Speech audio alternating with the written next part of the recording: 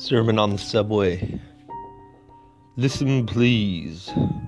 Jesus was the Son of God, and so was Moses, and Muhammad, and Marx, and so are you.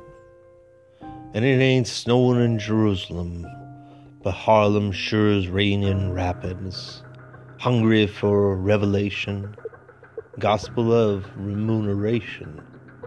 Come on, stop reading the Times editorial page, Cindy Adams' gossip column, Gimp with half a leg sounded off a dumb old N-word yell on a sweaty sardine boxcar, 2 teeth and a kazoo on this uptown choo-choo.